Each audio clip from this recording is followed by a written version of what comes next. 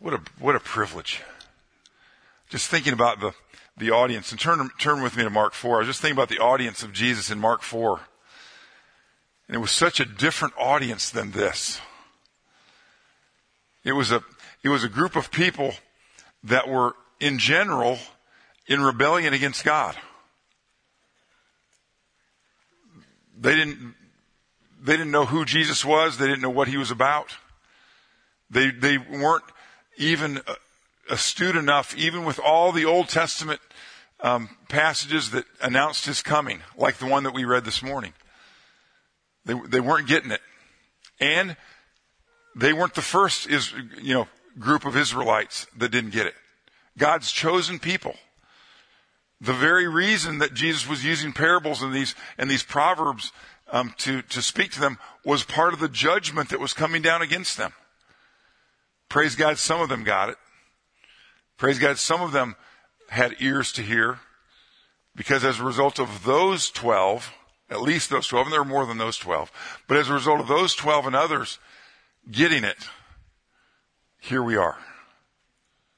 After all these years, the gospel, which in the reading from Isaiah that Mark led us in earlier in the service, said that Jesus, the Messiah, was going to be a light to the Gentiles. Do you know that's us? A light to the people all over the world who didn't have the benefit of the Word of God. He was going to bring the Word of God. And he was going to write the New Testament, the new Word of God. And look what he says here in Mark chapter 4 as he's teaching this group of people, again, that are still in rebellion against God. He said to them, this is in verse 21. He said, he said to them, do you bring in a lamp to put it under a bowl or a bed? Instead, don't you put it on its stand? For whatever is hidden is meant to be disclosed, and whatever is concealed is meant to be brought out into the open. If anyone has ears to hear, let him hear. Now, the parable that we looked at last week, earlier in this discourse, we have the benefit of Jesus explaining it to his disciples. Not this one. So what's it mean? What do you think it means? What's he talking about? Is he talking about World Series rings? Well, hopefully that can move us in the right direction. Is he talking about light bulbs? What was disclosed that needs to be revealed? Could it be one possibility, and there are numerous possibilities. We're going to look at some of those again next week. But one of the possibilities could be that he's talking about himself. Could be that in the Old Testament, like the passage that we read from Isaiah 42 this morning, there were little glimpses of his coming, little glimpses announcing that there is somebody coming that's going to change things. I mean, even in the Jewish Old Testament, the Bible of the Jews, the Word of God, which is primarily written to them and for them, there are these little statements like this one, that the one who's coming is going to be a light for the Gentiles. What? What are you talking about? The only way Gentiles can ever be any good is if they become Jewish. That's what they thought. And now here comes Jesus. And he said in John chapter 8, verse 12, he said, I am the light of the world. If anybody looks to me, they will walk in my light and never walk in darkness. The Old Testament says that the one who comes is going to be the light, and he's even going to be the light to the Gentiles. He's going to shine to everybody. Oh, to the Jews first, and the Apostle Paul and the other apostles were clear to make note of that. This doesn't negate anything that God said in the Old Testament. The Jews have their purpose. They always have, and they always will. But the primary purpose was to prepare us, everybody, for the light of the world. At one time, he was disclosed. In fact, he was hidden even to his audience that day. Most of them, after he said, "He who has ears to hear, let him hear," most of them said, "I wonder what that was about." And that may have been the extent of their thinking about it. Then Jesus goes on to some other statements, and again says some of the similar things. If you have ears to hear, hear. I'm glad this morning that most of us who are here have ears to hear. And that we've already acknowledged that Jesus was hidden, but now he's been brought out into the open. That Jesus, while he was shrouded in the mystery of some of the Old Testament passages, he came into this world to live it out perfectly. As I was talking with the children, to never break a single one of those laws. Now, I mentioned one of the laws to the kids this morning. That's amazing enough that he just lived up to that one law of honoring his parents. He did that every time, every way, without exception. But not only that, he lived up to all the other laws, not even just the 10 Commandments, all of the laws of the Old Testament. He lived up to all of them. And in so doing, he fulfilled all of the righteousness that was required of the Israelites. They had hope not because they could obey the law so well. They had hope because God had promised to send somebody who would and who could. And he did. And we, hearing about that, recognize that he can also fulfill all righteousness for us. As the light of the world. We look to him, just as the Jews looked, and Jesus mentioned this to Nicodemus in John chapter 3, just as the Jews looked to the snake that was the bronze snake that was lifted up in the desert, when all the vipers were biting them and they were all dying because of their rebellion against God. And remember what God told Moses to do? Craft a bronze serpent. Put it up. When people look to that, they'll be healed. Those snake bites won't be deadly anymore. And Jesus said that was a picture. That was a hint that I was coming. And we said, I believe that. We have ears to hear. We have eyes to see. We say, I believe that. I'm going to look to that snake. No, I'm not going to have to look to the snake. I get to look to Jesus, who was lifted up.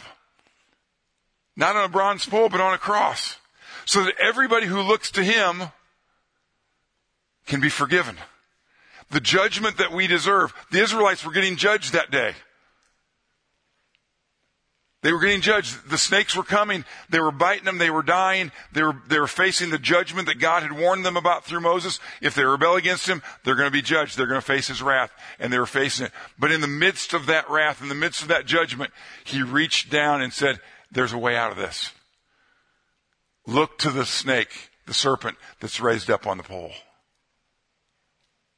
Just like we're told to look to Jesus, who was raised up on the cross, so that every one of us who put our trust in him, who believe his word, can be forgiven of our sins and given the gift of eternal life. The promise that this life isn't all there is. And that promise alone enables us to gather together like this. And as Bill mentioned in leading us in our new song, we go through some tough stuff. We go through some hard times. Regularly. And for sometimes it just seems like we never get out of it. And in many cases we don't. But there's coming a day when we will. Because of the promise of God. Because of the provision of God through Jesus Christ lifted up on that cross. So that all who look to him will find the light of life and never have to walk in darkness. Now I say most of us have turned to him, have looked to him, had ears to hear. The reason I say most of us is because I don't know all of us. The ones of you that I do know, you've told me, and you've told others, in some cases told all of us at once, that you have looked to Jesus, that you have put your trust in him. And so that's how I have this knowledge that most of us have done that. But wouldn't it have been amazing on Jesus' day here when he was sharing these parables and proverbs with these people in rebellion? Wouldn't it have been amazing if all of them had ears to hear and would recognize him? Remember, they came out primarily because they'd heard he was doing miracles and they wanted to see it. Some of them needed some miracles, and so they came out hoping they were going to get one. And some of them just came to look, to watch, to see what it was all about. And others, once they got there and they heard what he said, they said, I believe in this guy. I believe that this is the one that was promised, that was going to come and be a light even to the Gentiles. And it took them a long time to really get a grasp on that one. But they did. And again, as a result, here we are, doing this, spending a wonderful morning. Did you all notice how beautiful it was out there this morning? I had the opportunity, because Samuel's flight came in early this morning, I had the opportunity to be on the Hospitality Highway this morning. Do you know what they did this morning? I know you don't because you weren't out there. Coming back, there were 3 Georgia Capitol Police cars. I've never heard of that before. They were Capitol Police. There were 3 Capitol Police cars that were escorting us up the road at 5 miles per hour. I don't know if if the governor was up. Maybe the governor was going to church up here somewhere. I don't know. But that wasn't very hospitable, I didn't think. I had places to go and people to see. I don't know if we're going to make it. But we did. No problem. That's the way it usually turns out. Oh, some of our problems are tough. Some of us are walking through some of those even today. You know, I was in my normal routine over here in this part of the building before the service and the Bible study hour, and somebody came through it just the right way, and I thought, that wasn't Marcia. She always comes through there. It's hard. It's hard to love somebody and be loved by somebody. But it's great to know that when they know the Lord Jesus Christ, when they look to him as the light of the world, which means their only hope, their only way of knowing, they look to him to know that even though we're not going to get to see her coming through and do her thing, and she did great things, even from her wheelchair for numbers of years. Just coming was amazing. But she's with the Lord. She's not, I think our singing this morning was really good. She's heard better singing than that since she's been home. That's what we're going to. I think we offer her some great fellowship over the years. She's had some better fellowship in the presence of her Savior. You see, those of us who look to him, the reason we can make it, the reason we can get through this tough stuff, whatever it might be, is because Jesus is the light of the world. He's been elevated to where we can see him as he is. And I want to encourage you this morning. If you haven't looked to him, if you haven't put your trust in him, you need him. You need him desperately. He is your only hope. Whatever else you're trying is not going to work. Whatever else you're hoping in is not going to come through for you. It might temporarily, and it might trick you, but it's not going to come through for you. Jesus is, and he will, and he does. And Marcia Cooper found that out. And we're going to celebrate that tomorrow morning. We're celebrating it now.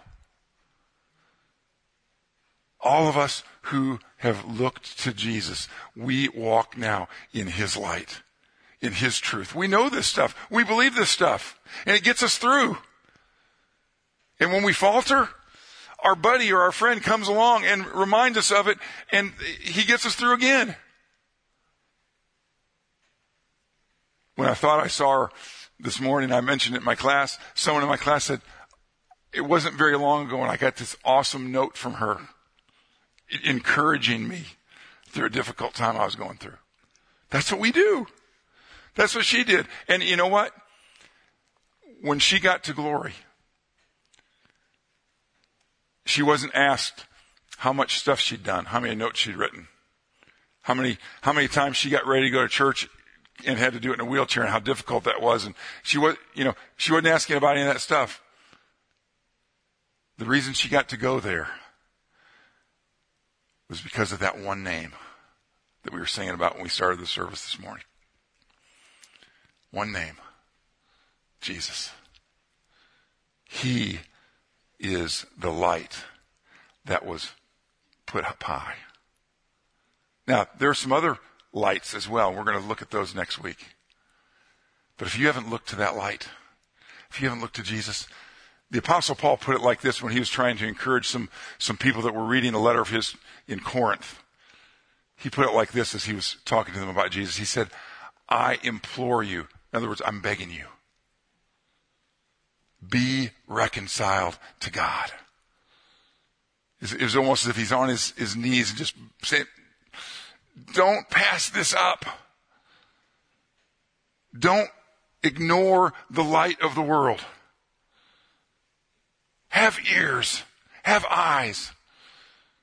Believe. He's shown us enough. He doesn't need to show us anything else. He's shown us enough. He's given us his word. He's given us his wonderful creation. And the two go so beautifully together. And he's given us his body, the body of Christ. And we're not perfect representations of him. We're not perfect servants of his. But if you hang around a little bit, you'll see some amazing love within the body of Christ. And Jesus said, that's how they're going to know you're my disciples. By your love for one another. So if you don't believe this morning, I would encourage you, I would beg of you, as the Apostle Paul did, believe in Jesus today. But if you don't, hang around for a while.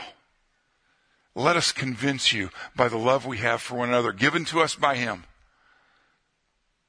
of the validity of his claim that he is the light of the world. Let's bow together for prayer. Our Heavenly Father, we want to thank you this morning for Jesus' willingness to come into this rebellious world. Coming into his own people. Not only the people that he made like all the rest of us, but a people that he had chosen, that he had set apart for a special purpose, for a special mission, and they rejected him. We thank you that he came to them anyway. And that even though they rejected him, yet your word tells us, to those who received him, to those who believed on his name, they became the children of God. And Heavenly Father, thank you for making us your children through faith in Jesus. We pray for any who are here this morning or with us on our online,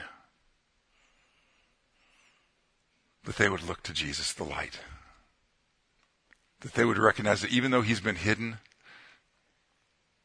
for the Jews hidden in the Old Testament,